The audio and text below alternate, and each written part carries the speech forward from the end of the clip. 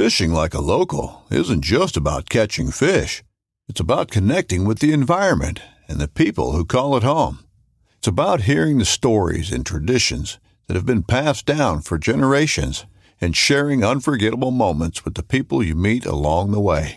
Fishing like a local is having an experience that stays with you forever. And with Fishing Booker, you can experience it too, no matter where you are. Discover your next adventure on Fishing Booker.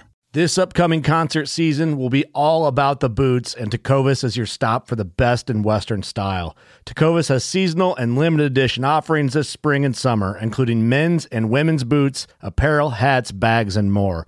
All Tecovas boots are made by hand in a time-honored tradition with timeless styles that are always on trend. And Tecovas has first wear comfort with little to no break-in period. It's hard to find this level of comfort paired with this level of style. Stop by your local Tecovas store, have a complimentary drink or two, that's WCB style, and shop new styles. The smell of fresh leather and friendly staff are at your service. Many stores even have leather custom branding to make your boots truly personalized. And with regular live music and events, there's no in-store experience like it. If you can't make it into a store, just visit tecovas.com. That's TECOVAS.com. They offer free shipping on all boots, as well as free returns and exchanges, and ship right to your door. Go to tecovas.com and find your new favorite pair of boots today. This is DSC's Untamed Heritage. DSC's Untamed Heritage is brought to you by Dallas Safari Club, Conservation Education Protecting Hunters' Rights, Ruger, Rugged, Reliable Firearms, Harnedy, Accurate, Deadly, Dependable, Trijicon, Brilliant Aiming Solutions, Burnham Brothers Calls, Calling as Calls Made, Texas Wildlife Association, Working for Tomorrow's Wildlife Today, Texas Raised Hunting Products, The Scent Gods, www.trailingthehuntersmoon.com, the Hunter Conservation website. One of the people whose time I really enjoy spending with, I guess that's one way of saying it, is Billy Kinder. Billy, I've had the pleasure of knowing you now for a while, and I've had the pleasure of working with you. I've had the pleasure of being on some of the radio shows that you've done, and very recently you started with a new network. Yeah, I sure did, and I'll just tell you right off the bat, Larry, that the pleasure has been mine in this relationship. Well, you're very kind. What a blessing it's been to me to gain from your wisdom throughout the years, and then you've been so kind to lend yourself to the radio show throughout the years, and I greatly appreciate it. And I'm honored to be there. Let me tell you. Well, thank you. Yeah, we have made the move over to RFD, Rural Radio. That's channel 147 on Sirius XM, and we're tickled to be there. That's not only an audience that we would appeal to with hunting, fishing, conservation, outdoors. That rural crowd surely does understand, farmers and ranchers understand conservation and the importance of it. So we've got an important message there. But not only that, but that's how I grew up out in Palapena County, Texas. I feel more at home there. So we're tickled to be on RFD and Rural Radio. I think it's an absolutely great place because there is a huge audience there as far as I'm concerned. And again, a lot of people do understand about conservation because of their background in farming and ranching and all those kind of things.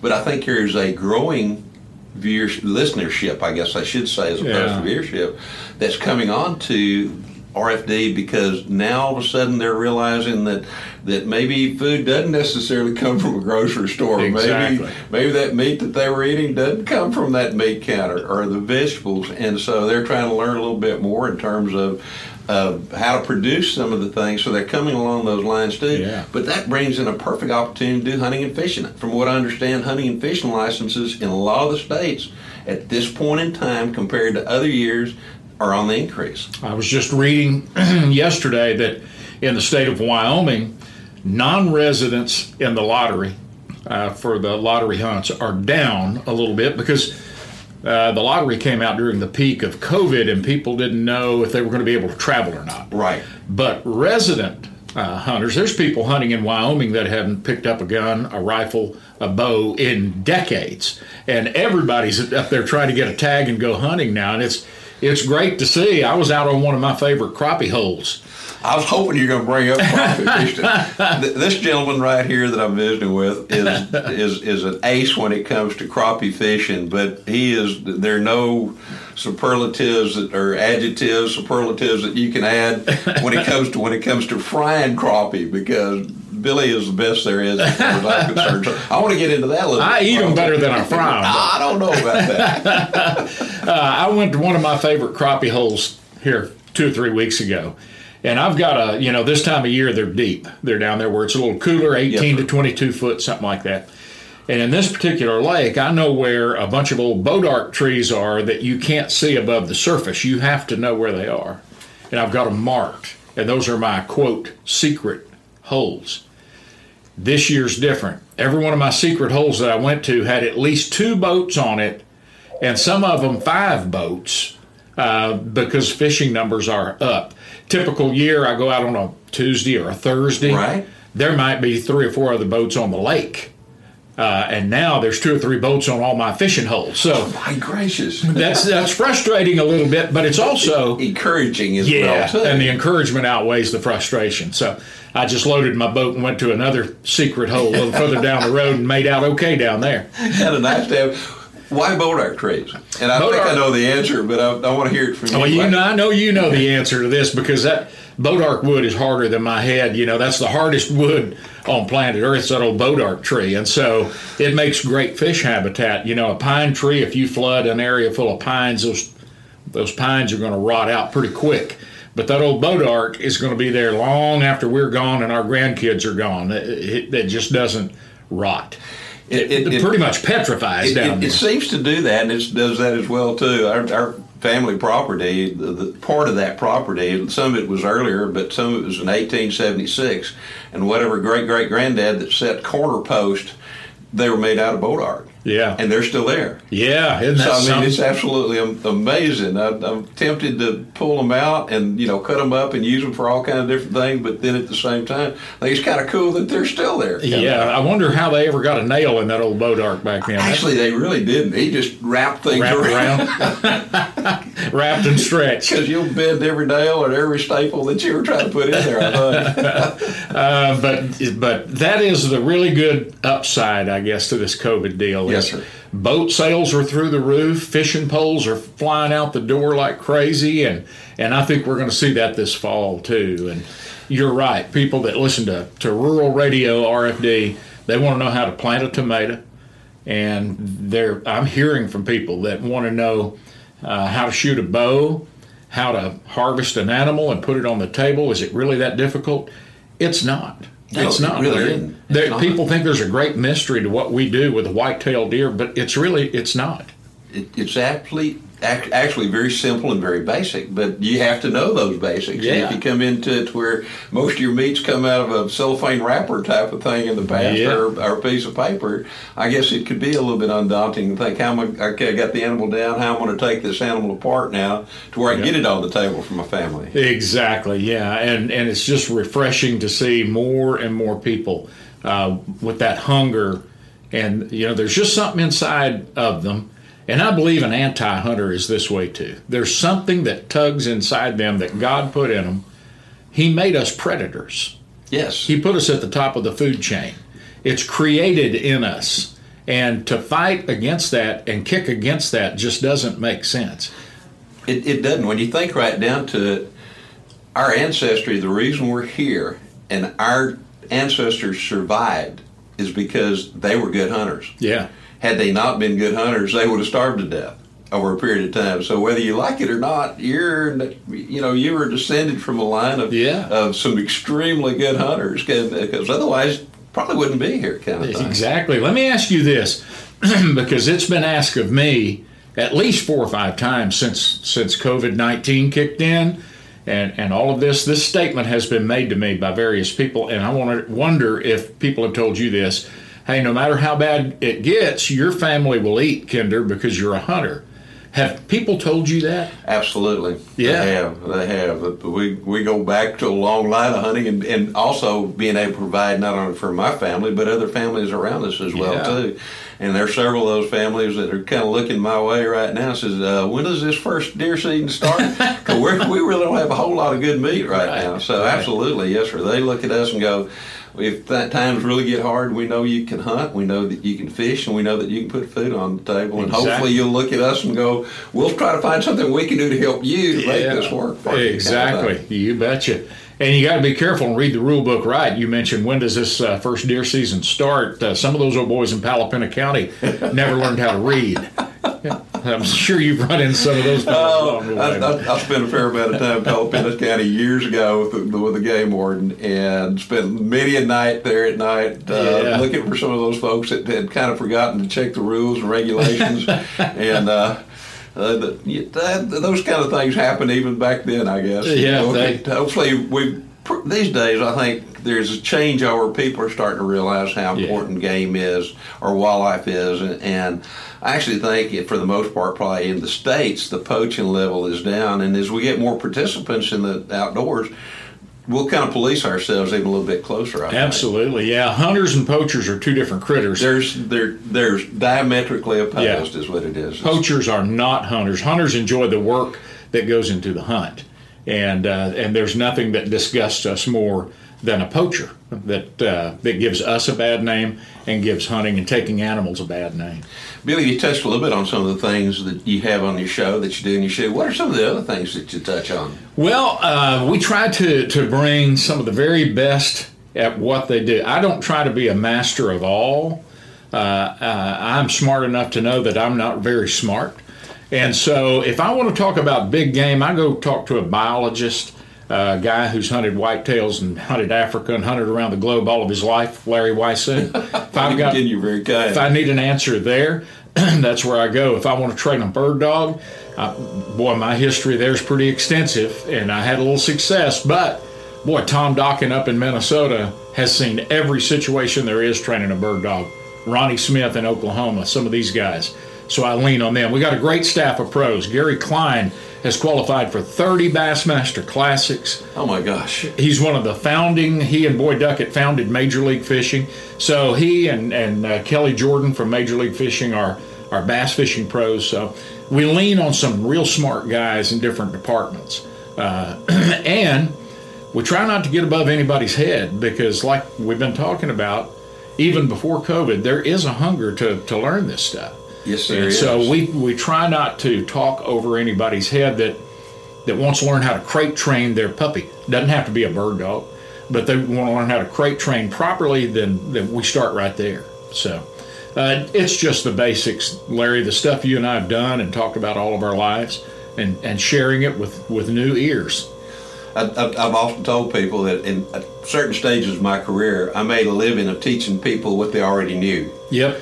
And it's just a reminder sometimes. But, I mean, when you get into the bird dog thing, that's a little bit different. I've owned bird dogs in the past. I don't own any dogs now because I travel too much. Yeah. I can't take care of them, and I don't want to put a dog in a kennel and then walk away from them, because much as I love to hunt, if somebody did that to me, I would not be very happy. Yeah. But tell me a little bit. You've been into bird dog. Tell me which bird dogs you've been into. Which particular breeds that you like? Well, yeah, I started years ago with a pointer that taught me how to hunt quail. It was a broke dog that taught me how to hunt quail. That was, my goodness, 30 years ago, longer. And about 3 months ago. Yeah, it seems like it.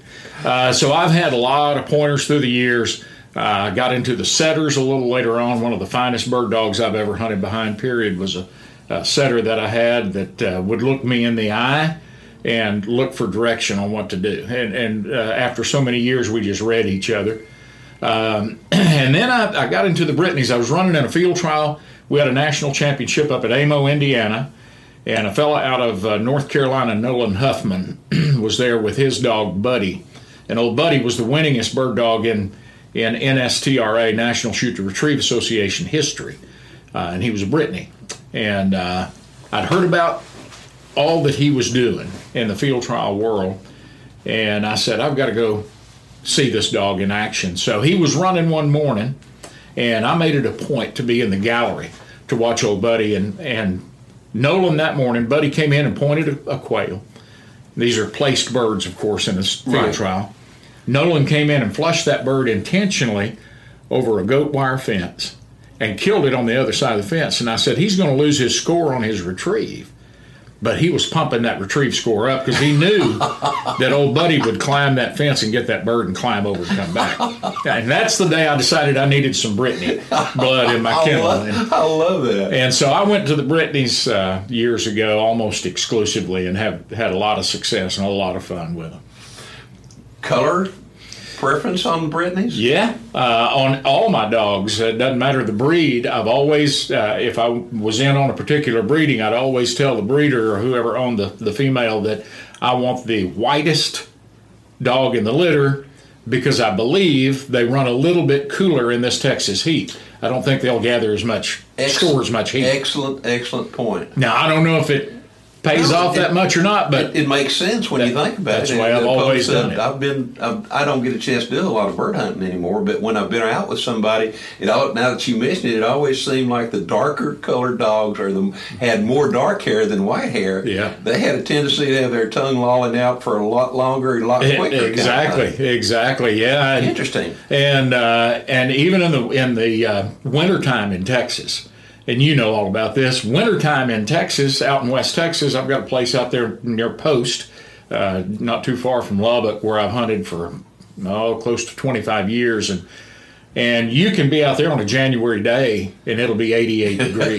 Yes, it can. And that's not uncommon. No, but it could also be the reverse. It could be 8 degrees. 8 degrees with the wind blowing like crazy. You bet, yeah. So I've always cut all the hair off my dogs. Kept them real short. Yes, sir. Because I keep them in good warm boxes. I don't skimp on taking care of my dogs. And then when I turn them loose to hunt, if they've got a ton of hair, they're going to run hot. And so I've always, even in the dead of winter, I've always knocked all the hair off those Brittany's and setters, those long-haired dogs, just to help them cool. They can't sweat. And believe me, on an 8-degree day, after they've run about 14 miles, they'll jump in that pond and take a good long swim. I'll bet they will. What do you generally start your dogs? You mentioned puppies. Yeah. From the day I get my hands on them, there's just so many things we can do with a little bitty puppy. The first thing you have to do is win their heart. You have to make a hunting partner for life. And that means you tuck them in your coat pocket and you take them to the post office and the convenience store, and you humanize and socialize, and everywhere you go, that little puppy goes. And everyone you see, especially the females, are going to say, oh my goodness, look at that beautiful puppy, and they're going to put their hands on him. And they don't realize it, but you're training, they're helping you train your dog, humanize, socialize. And then we just have fun. We have fun for the first year. Just take them with you everywhere. And then I kind of start, you read your dog, and they'll let you know when they're ready for you to apply a little learning pressure. But that's never typically before a year old for me. Some guys like to start earlier than that. But at a year old, I start applying a little pressure, see where they are, and as they grow and mature, then I can add a little more pressure and we can learn a little bit more and advance on down the road, get all of our yard work done, which, you can get that done in 2 to 4 months. And then get them out there, start killing some birds over them, and have a little fun and take it on down the road. There's nothing more satisfying to me than taking a puppy and training that dog myself and investing my time in that dog and his time in me, and then going out and hunting together. It's so satisfying. Or winning a field trial with that little old dog. That's a lot of fun. That's like the guy that ties his own flies or carves his own crankbaits out of balsa wood or whatever, and then catches that fish with him. It feels mighty good. To me, I grew up around hounds, coon hounds primarily, and we did not do a whole lot of bird hunting at all. When we did, really didn't use retrievers or anything else like that. But growing up, I got an appreciation for good dogs, for hounds. I love to listen to them to this day. But the training becomes very important, as you just mentioned, and that humanizing thing. It's a mutual respect, among other things. It's a partnership. It's a partnership. It really is. Yeah. And one thing that I can't stress enough, Larry, is if you're looking for a puppy, look don't grab the first cute puppy that comes along. Look at pedigrees. Look at the background, the mama and the daddy. If you're wanting a field trial dog, make sure there's success on both sides there and a history, several generations of success. Or a wild bird. Hang around some field trials, talk to some people, learn about some different breeds, learn about different breedings and parents and heritage, because that's a big deal. Because once you take that puppy home for the next 9 to 15 years, that's your dog. Good, bad, or indifferent. If he can't smell supper, he's still your bird dog. He's still your bird dog. You're right. I've had to bury a lot of them over the years. Yes, sir. But I had them till the end, and some of them I was hating to see to go more than others. I can understand that. They're not all world champions. No, they're not. They're not. But you love them all. Absolutely, you do. As you're talking, I'm thinking about some of that country up there. I used to live in Abilene as a wildlife biologist, and for a while I was hunting with a friend of mine. He just bought what was supposedly the best pointer ever. Well, we get a stretch of where really cold weather, snow and ice on the ground. We decided to go quail hunting, and the dog's name was Luke, and Luke was absolutely fantastic on pointing. Huh. He was absolutely fantastic on retrieving birds. Yeah. And he would come right back to you, and just as you were reaching down to grab that bird, he would swallow it. Oh, yeah. We watched that bird. We watched that dog swallow 6 quail that morning. Where they all went, I can't imagine him doing it. It's hard to break that habit, too. It's just real hard to break it. But, boy, there's nothing prettier than a setter on point with that head and tail high and those feathers, feathers on the tail, yeah. Blowing in the wind. And you remember Ray Sasser that wrote for the remember Ray very well. Dallas Morning News for years and years and years. He used to call it smoking the pipe. Smoking the pipe. When that old setter, he's got his head up high, and you've seen them do it. They take that scent in their nose, and then it comes back out their mouth, and their jowls exhale and puff like a pipe smoker. And boy, that's just a beautiful picture. That is. Like I said, I don't do a whole lot of bird hunting, and I don't do a whole lot of shotgun shooting. Yeah. But I love watching dogs work, and I've got some friends farther south of where I live that've got some pretty good dogs. And I'll carry my over-under shotgun or side-by-side shotgun and nary a shell. Yeah. And it's all just I really enjoy watching those dogs work. Absolutely. You bet. Yeah, it's one of the finest outdoor experiences I've ever had. We love it all. Yes, we do. But there are a few things like that old crappie thumping that jig. there are some instances in life that we just really appreciate. Billy, over the years, I know you've run into numerous characters that, particularly in some of the interviews, and just out on your own without having a recording device of any kind. Yeah. Anyone that comes to mind that's very special, or even if you don't want to mention the person's name, but something that's really particularly you special. Probably know this old boy, Barefoot Bob, they call him. Barefoot Bob. I forgot. You remember Bob? Yes, I do. Richardson? Yes. I wanted to interview him for the radio show 10 or 11 years ago, and I finally tracked him down, I think, at a cafe in Haskell, Texas. I think that's where I finally caught up with him. The old Hickman Cafe and Hotel. I've been there, absolutely. You've had those pies before. Yes, amen. Of course. And so he said, I'm hunting hogs pretty heavy, so we're going to have to meet on the side of the highway. And we did, in the middle of nowhere, one of those little farm-to-market roads in West Texas. I caught up with him, and we met on the side of the road and interviewed. What a fascinating guy. He grew up in that old tough West Texas country. He's not a biologist, but he had more practical experience than 20 biologists I can think of right now put together. I'm telling you, he's lived out there with those critters all of his life. Now, explain to them, the listeners, why they called him Barefoot. Well, when he was a kid, he couldn't afford shoes. They didn't have shoes, didn't have much money. And there was an old sheriff out there in the county where he grew up that would take him bird hunting with him, but it wasn't to hunt. It was to get him to retrieve birds. His dogs would point but not retrieve. And he'd take off barefoot through them old sandburrs, and we call them stickers and goat heads. And barefoot. He could handle it better than the dogs and retrieve those birds for that old sheriff and his friends. And he's had the nickname all of his life, Barefoot Bob. I've actually seen him go across some places I didn't want to go across with my shoes on. Yeah, pretty fascinating guy. I think he told me he'd been bitten by rattlesnakes 4 times and never been to a doctor.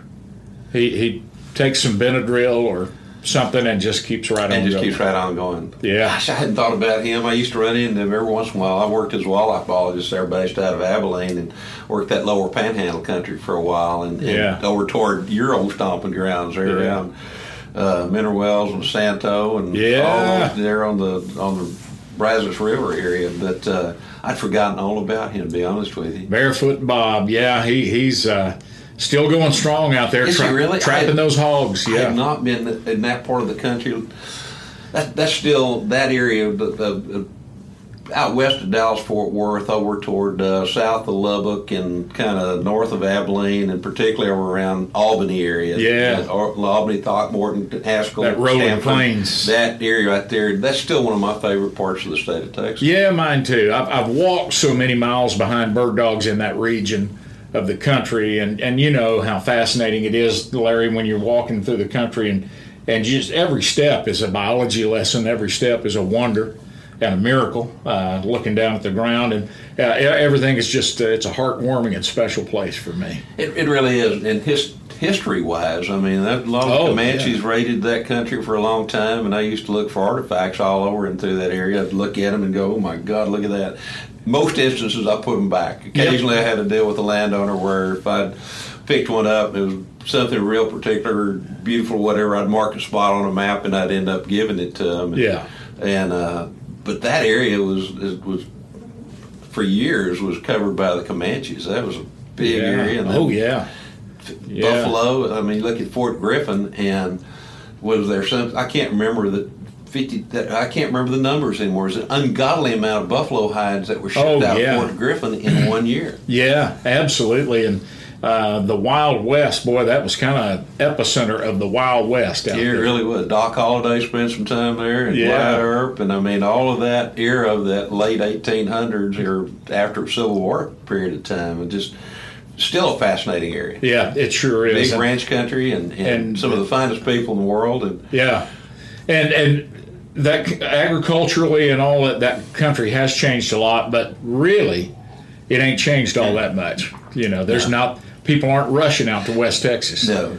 I mean, some of those areas out there, it's a curse and a blessing in that there's not a whole lot of drinkable water underneath. Yeah. I'm sure in the years over the years, you probably had a taste of some of that Jippy water up there. Yeah, absolutely. And was proud to get it at the moment. At the moment, you're exactly right.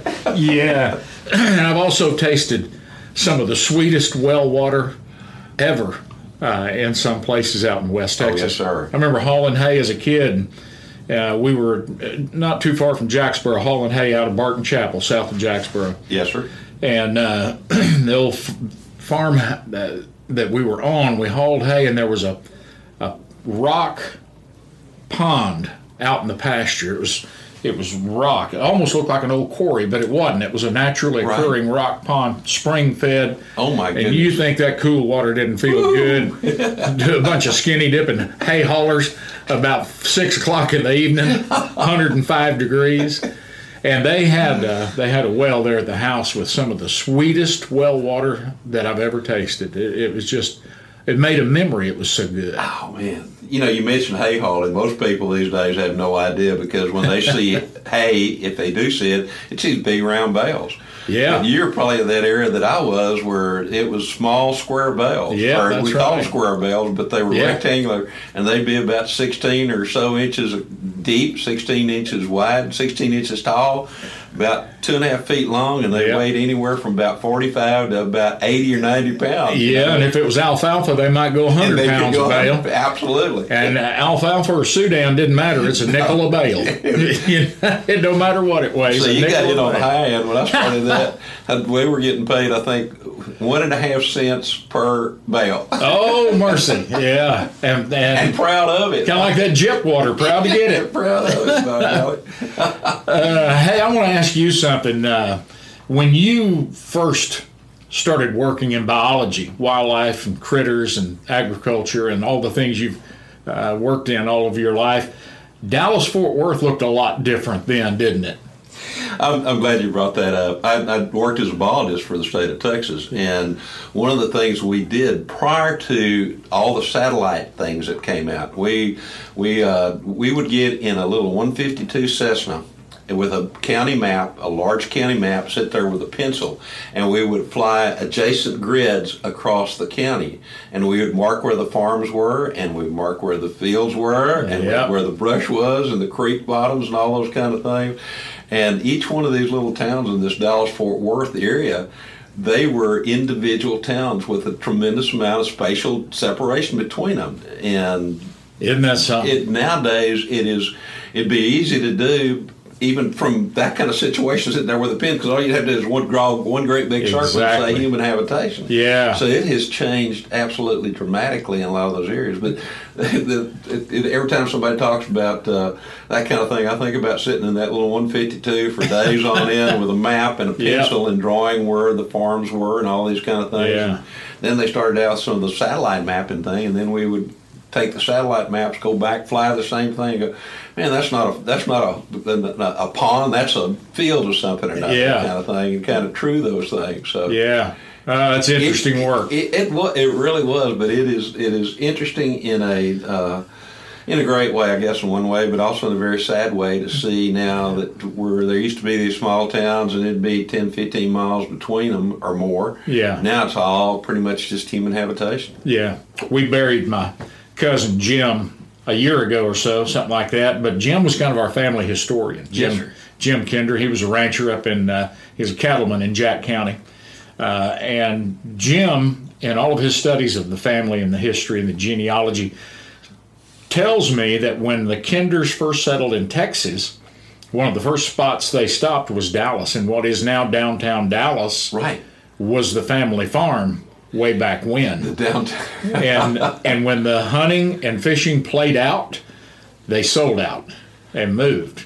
So far as I know, there's no valedictorians in the Kinder chain anywhere. We sold downtown Dallas for not very much, I would imagine. But we were one of those farms that was in what is now downtown Dallas. I'll be darned. And we moved out to Jack County and Bryson and Graham, and we're still there. And you're still there. Yeah. And that's a fabulous area, too, it is, as far as I'm concerned. But I'll be darned. Basically, downtown Dallas at one time, now people wouldn't even have a concept of doing farming or anything. Or hunting or fishing. Or even having a cow or a horse downtown. Exactly. Outside of what we used to call parades, which we don't seem to have quite so much anymore. Not now for some reason.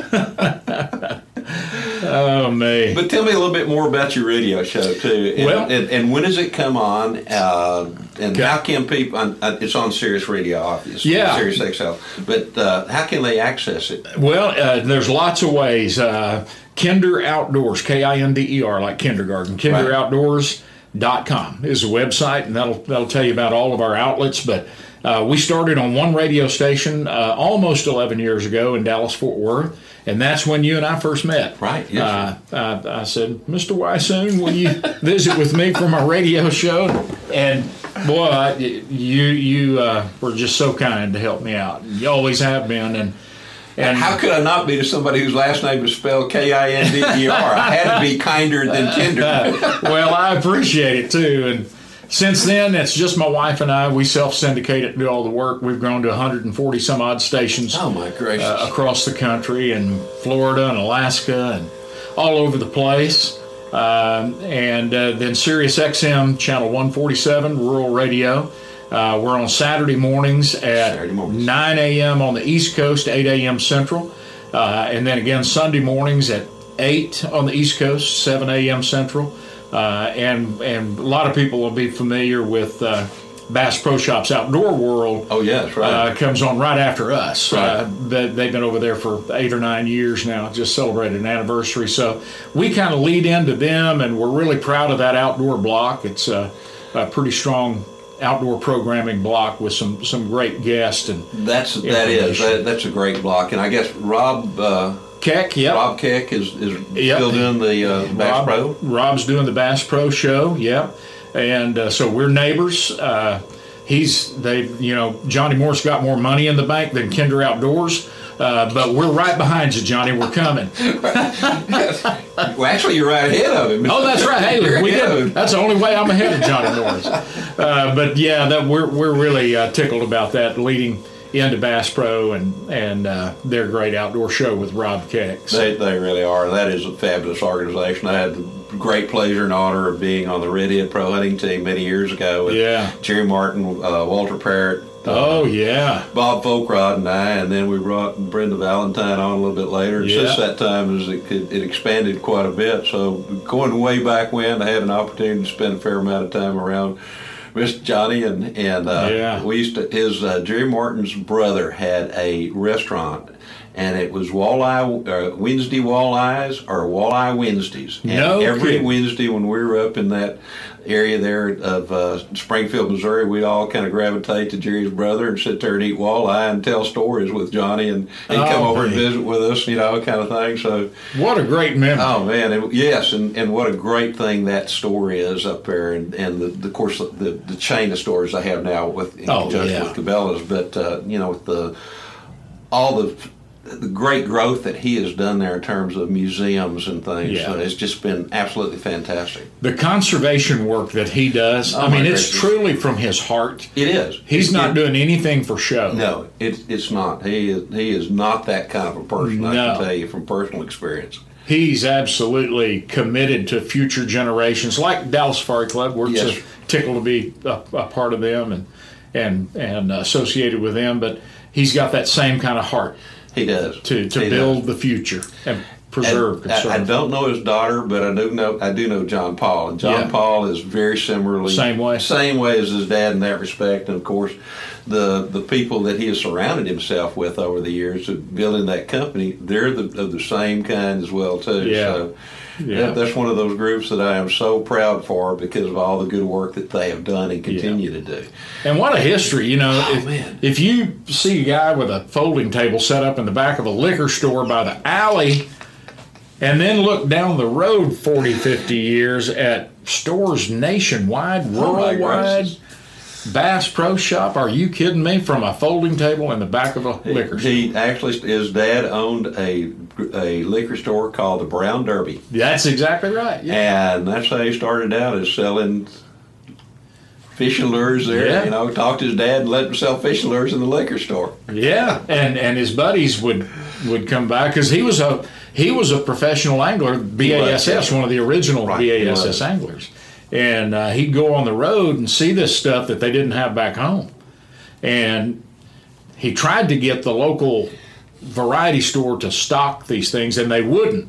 Thank goodness. That was the beginning of Bass Pro Shop. And he set up a table and ordered those things in himself. He said, I'll just sell them. And he's still selling them. And he's still selling them, thank God. Billy, you mentioned the DSC, Dallas Safari Club. I know that you're very much involved in numerous capacities, and particularly the one that's very dear to my heart is every year during the convention we have you as the MC and ringleader and all those other kind of things on the DSC conservation stage, which is so much fun. This last year was, to me, one of the best ones we had. I agree. That was fun. Phil Mazzaro and Jim Shockey and a few others of us up there, and including Granny Bullock. Yeah, Granny Bullard was there. And so, hopefully, the way things are going right now, the convention is again set for actually Valentine weekend. It starts on the Thursday, Friday, Saturday, and Sunday, so that's 11 through 14. Yeah. So February. What are your feelings about DSC after being around them for a while? How do you view DSC in the realm of conservation, and how important is DSC to people out there? Well, whatever I say, people are going to listen and say, well, they sponsor his radio show. Of course he's going to say that. So let me take you back before they sponsored my radio show. Perfect. And I heard about Dallas Safari Club. I'm, born and raised in North Texas. Didn't know a thing about them, didn't know what they were about, but I knew they had a great big expo every year, and I was scared to buy a ticket, Larry. I was scared to buy a ticket because I'm an old country bumpkin from Palapinta County, and that word safari scared me because somebody's going to ask me about my safari exploits or whatever, and I don't fit in that crowd. And then one day I got my hands on a ticket, and I went and I realized that these are frog giggers, whitetail hunters, crappie jiggers, international hunters, and every one of them's got a smile on their face and a concern in their heart for the future of wildlife, wild places, and the people that are going to replace us to care for those things. And they genuinely, with low overhead, they keep it down, raise millions and millions of dollars, vet to the nth degree where every one of those dollars is going to go, and make sure it's going to have an impact to preserve our right to hunt, fish, shoot, raise our kids up in a solid way that respects and knows how to handle the outdoors, and puts a water guzzler in a pasture in far West Texas where no human eyes will ever see it. It's so far out there, but the sheep will benefit from it. Now, you're not doing that for show. No, if you're putting no. water guzzlers out in a crevice in West Texas, the people aren't lined up out there to look at that. So, no, their heart is right, and they have been since I got to know them. And that's what people need to do. Get past the safari name, get past any questions you might have, jump in feet first, come buy a ticket to the expo in February, get to know these people. You're going to love it. Join, be a member. Be a member, and there is now a base camp membership, which is a $45 a year. You still get the Game Trails magazine. You get all the other information that comes along with it. It's not a voting membership, but it's kind of a lead into maybe becoming a lifetime member or a voting member. But that $45 will get you one of the finest publications there is on the face of the earth these days, and you will really be proud and glad that you did so. You mentioned the guzzler thing, and as you were talking about that is a fantastic program that through the DSC Foundation, which I proudly sit on board as a member now. And you're right, we vet an unbelievable number of requests for money to determine which is best, which falls within the guidelines of what DSC represents. But that guzzler thing, it was set up primarily for sheep and desert mule deer. Yeah. But I'd be willing to bet that there are more birds that visit that guzzler. And so it's not just one of those things, well, we set it up. We did set it up for sheep. We did set it up for mule deer.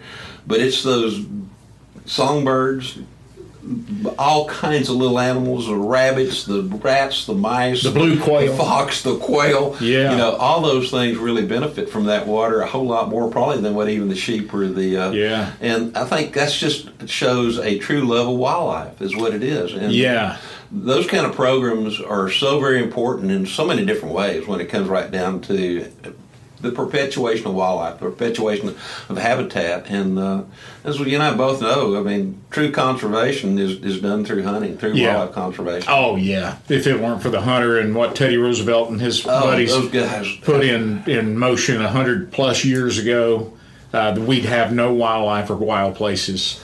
I was in a meeting earlier this morning, and of course DSC is involved in so many different things through the foundation, and somebody brought up elephants, and we got to looking, and there's data out there that shows I think 92% of the world's elephant population exist in those areas that are hunted. Right. Were it not for the hunting, those elephants there would not exist. Right. Even they would go away. So if you look to see where the world's greatest amount of wildlife is, it's in southern Africa and it's in North America. Yep. And the one common denominator there is hunters who care. Hunters who care. That's exactly right. There's a value on that white-tailed deer. Therefore, we buy a license and bullets to take that white-tailed deer to our freezer. But the money from our bullets and our license is going to aid a biologist to let us know how many we should legally take out so that we don't overpopulate or overtake. And it's going to pay a game warden to hide behind a tree and arrest a guy that wants to shoot one at 2 in the morning. Right. Same thing in Africa. We've got a liner that runs on the radio show now and then. Corey Mason says, a helicopter flies in Africa with the DSC logo on it to remind these poachers who just dropped the hammer on them. That's right. And that makes me really proud. From a water guzzler in West Texas to a helicopter in Africa. and everything in between.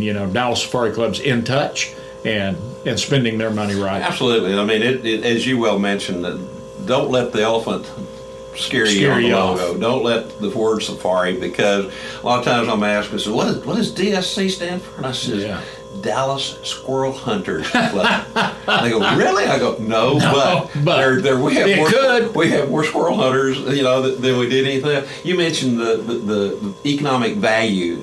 The economic value in terms of revenue coming back to the state so that we can support the conservation from a state side with game warden, biologists, and all that kind of thing.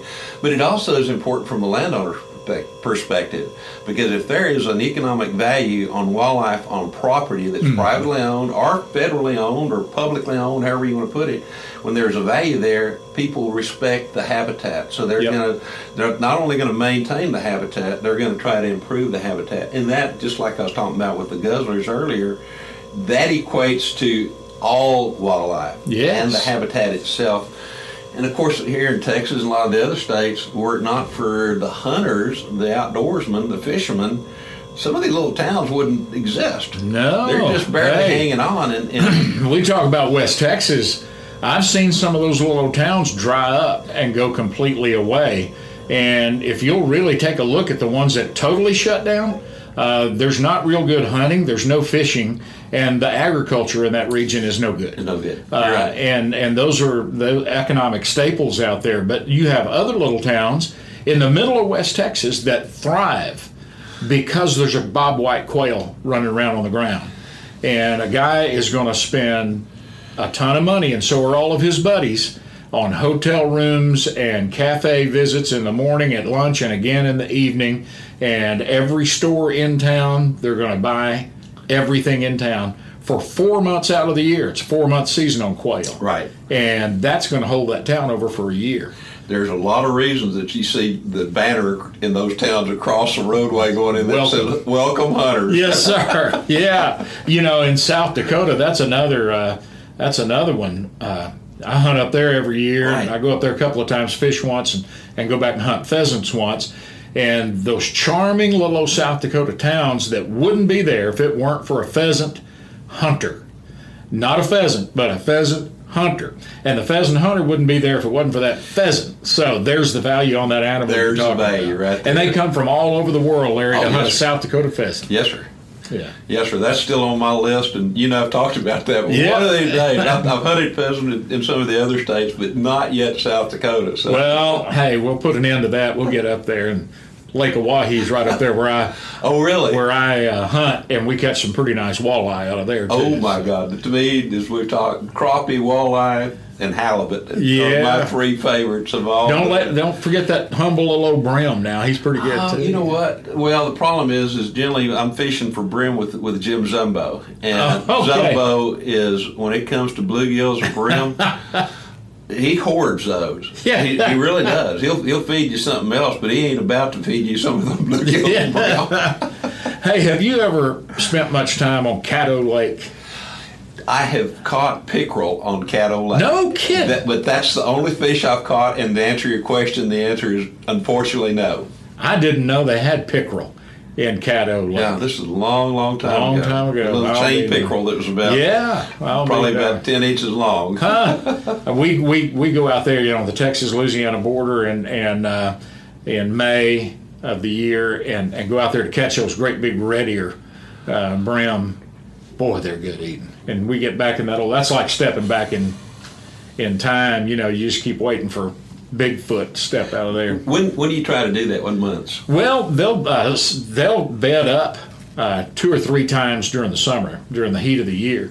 They could be bedded up out there right now, but typically in May, they're gonna come bed. And if you can find a bed of those big old red ears, there might be 300 to 400 or 500 of them on this great big Really? bed. Oh my word!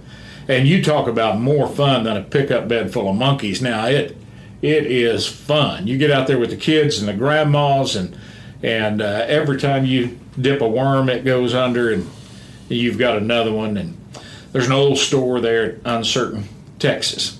The town Uncertain. Uncertain, Texas. Yes, I've heard of it. I don't think I've been to Uncertain yet. Johnson's Ranch Marina, and the old building there, Billy Carter owns it, and he's been guiding out there all of his life. But the old store goes back to the 1800s. Oh, my gracious. Yeah, and it looks like it. It's one of those idealistic. Oh, how cool. It's like an old painting. Yeah. And the Spanish moss hanging from all the trees. Yes, sir.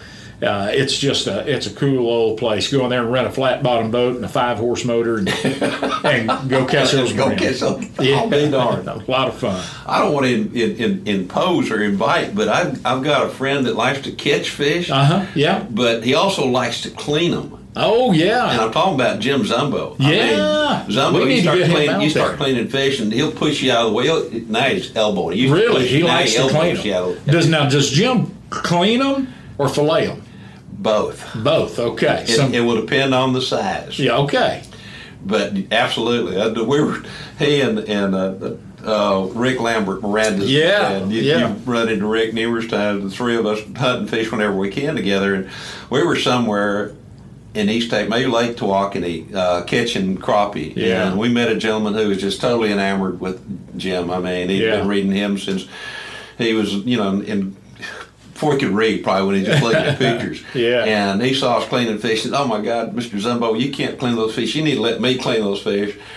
So Jim reluctantly backed off, and the guy pulled out his electric knife and started filleting. Hey! And he was leaving way too much flesh on those bones. And next thing you know, Jim's over. Thank you. I really appreciate it. I'm going to do this. But I'm gonna do this. I got to tell you a story on Jim. I'd love to hear it. Jim, I hope you're listening. I'll make sure you will. Yeah, make sure he's listening. A couple of summers ago, we were, a bunch of us in Wichita, Kansas, for a big hoorah get-together, summit type deal. And we're all supposed to be in these various classes during the day. And I get there and I look around the room and Jim's not there. Supposed to be there, but he's not there. And he's not at lunch, and he's not at the afternoon sessions. And then supper time rolls around and there's Jim over there. And I go talk to him, and Jim, getting along okay? Yeah, doing good. Boy, you ought to see the big ice chest full of bluegill I caught today. Instead of going to the summit, he thought he was Tom Sawyer. He was there with Michael Pierce, who's a friend of ours years back. And Michael, I was with Jim right before he went there, and I said, Jim, are you going to go do everything during the daytime? He goes, Jim uses cuss words every once in a while, but it's appropriate. Yeah. And I guess he felt that was an appropriate time to remind me that he was going down there to fish for bluegill, and he was going to do it. He socialized and be after the fishing was over. Yeah. He was sending me pictures of those fish. And going, he was showing me at supper time. Oh, my gosh. Yeah, and so, I think it was a 3 or 4 day summit, and he never made a single meeting. No. He was loading up. I was up there with him right before he left there, and he was loading up. I can't remember how many. That's right. He told me you'd just been at his house spending some time. Yeah, we'd been up there spending a little time and doing a little fishing and watching it snow and rain in the summertime. Well, Mr. Billy, tell folks I want to come back and we'll revisit this another time. Yeah, we got a lot more. We got too many stories to tell here. Yeah. Tell everybody again when your show's on, okay, and how they can get in touch with you and to learn more about it as well too. You bet. Real easy. Just Kinder, Kinder, KinderOutdoors.com, and that'll give you the times for all the stations across the country. And like you, our podcast is out there. Wherever you get your podcast, we're there. And those places will send you a free weekly download if you ask them for it. So, it's KinderOutdoors.com, and that'll tell you about SiriusXM and everything. Fantastic. I just want to remind everybody, too, we mentioned Dallas Safari Club. If you want to learn more about DSC, you can go to www.biggame.org, and you can learn a whole lot of things and maybe be a little entertained a little bit. Billy, thank you so much for joining us this morning. I can't wait for us getting back together again. I know. I'm looking forward to it. I probably ran you a little long with my long-winded stories here, but I look forward to it, too. And I look forward to seeing you on that stage in February 11th through the 14th at DSC Expo. We will be there. Thank you so very much, Billy. Thank you, buddy. DSC's Untamed Heritage is brought to you by Dallas Safari Club. Conservation, education, protecting hunters' rights. Ruger, rugged, reliable firearms. Hornady, accurate, deadly, dependable. Trijicon, brilliant aiming solutions. Vernon Brothers Game Calls. Colonist Calls Made.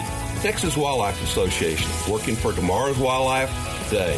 Texas Raised Hunting Products, The Scent Gods, www.trailingthehuntersmoon.com, the Hunter Conservation's website.